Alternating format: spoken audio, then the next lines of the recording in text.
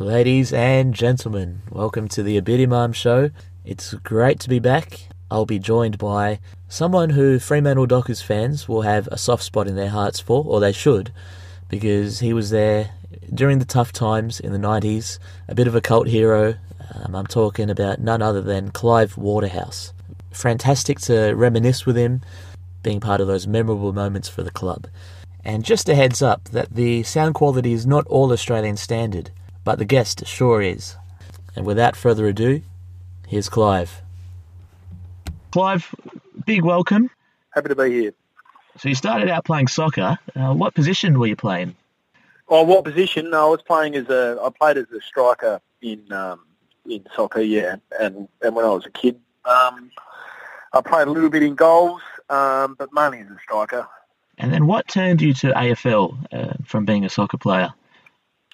I was playing soccer all the way through high school and whatnot, and then year 12 they were a little bit short with their football team, so I basically had a few games with the school team, and I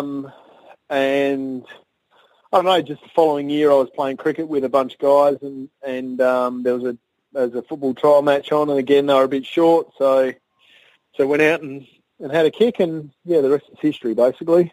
Let's fast forward a little bit to becoming the number one draft pick for the Fremantle Dockers. What do you remember about that whole process and making the move to Fremantle? Because I remember guys like Matthew Pavlich, who moved from South Australia to WA, had a bit of trepidation initially.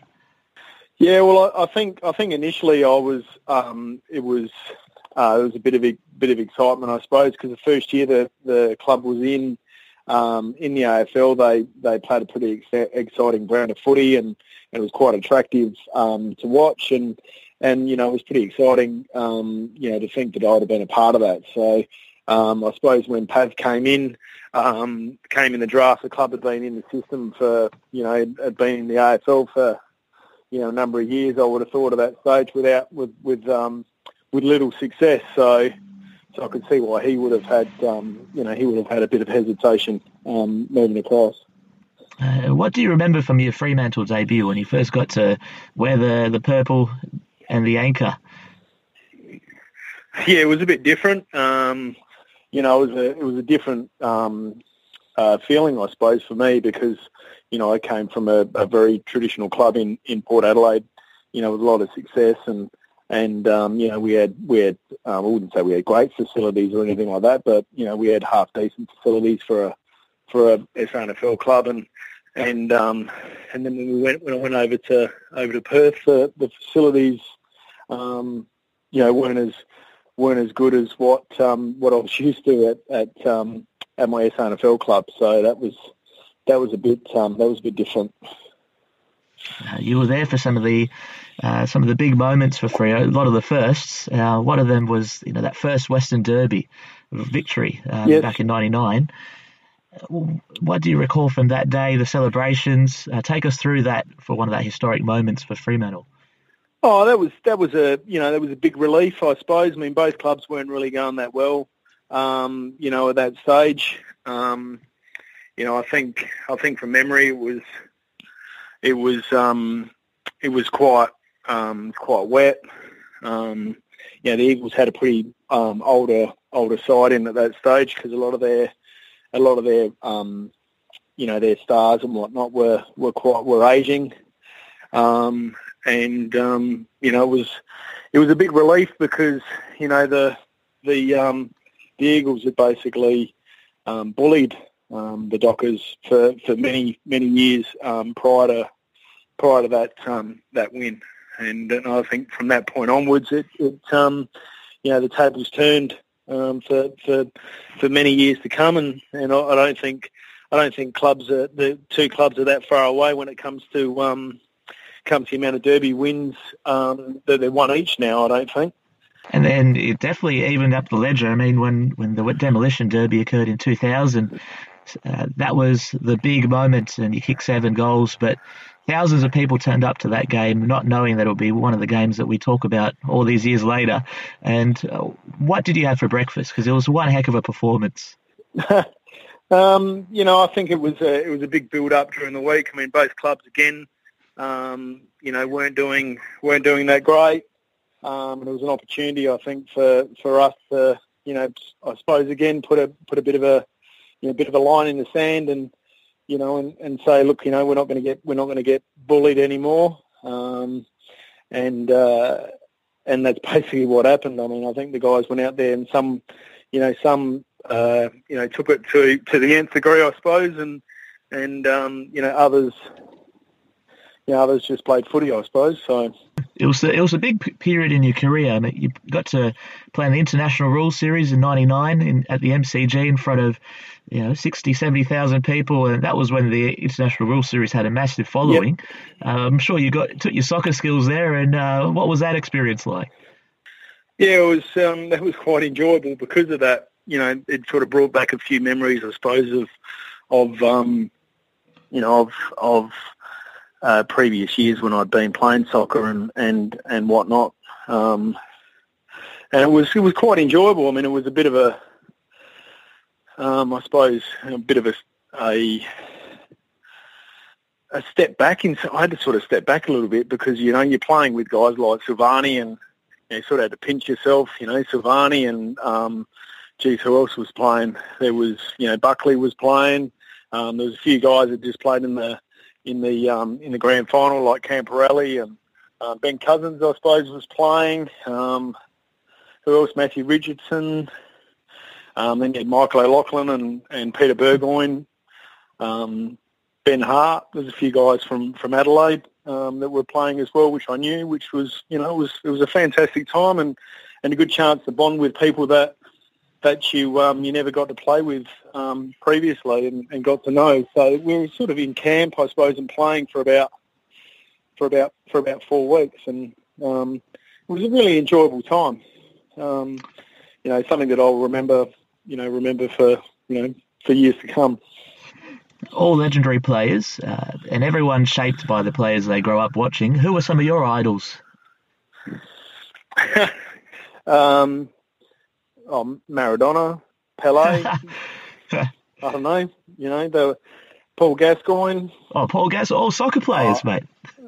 Yeah, well, that's it. Brilliant. I mean, that's what I grew up on. I came out here when I was a kid, and I'm basically just a sports lover, to be honest with you. So I didn't really have any favourite players when it came to footy.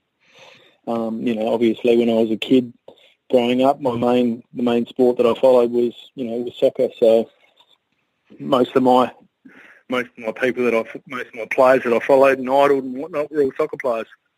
Brilliant. So to end, we'll have a couple of fan questions. This one's from Things I've Made on Instagram. What's your favourite Fremantle jersey? It's my favourite one. I like the current away jersey. Don't mind the white and purple. Yeah, that's the grand final jersey from 2013. Yes, I was there. Yeah, same. That was one heck of an experience with the march, and it would have been pretty nostalgic for you as well to see the team that you played for make it.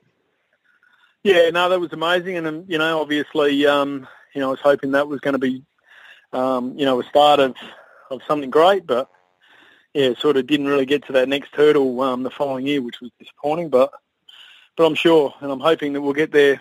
Hopefully we'll get there with the current squad in the next couple of years, 2 or 3 years, and I see they're building at the moment, which is great. A couple more to go. This one's from Megan Wood on Facebook. Which coach was the most influential in your career? I'd have to say, Damien Drum sort of gave me the belief, at the time. And I suppose I played my best footy under him, so I'd have to say him. Unfortunately, coaches after him, I had a few injuries and all that sort of stuff, and wasn't able to perform at my best. So that's footy, and that's professional sport for you. This one's from Tom Lapsley. Do you stay in touch with any of your Fremantle teammates?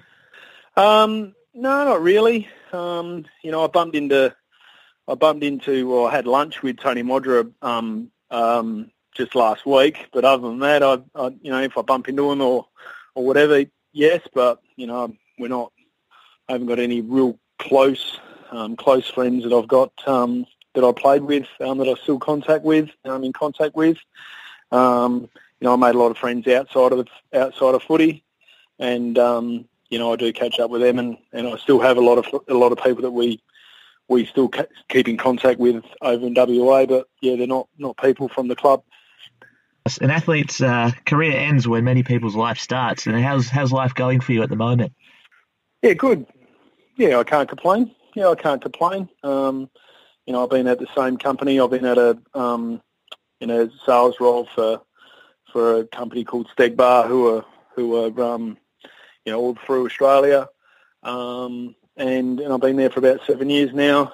I was at a couple of other sales roles before that for 3 and 4 years after footy, so I haven't really moved around too much, but I'm pretty much settled in the building industry now. So and I enjoy my job, enjoy my life. Got a couple of kids, so yeah, things aren't going too bad. Fantastic, Clive. I must thank you for joining me today, and also for the memories, and hopefully we can see you at maybe the new Perth Stadium sometime, or the new Fremantle Elite Training Facility. The club has changed very much from the olden days.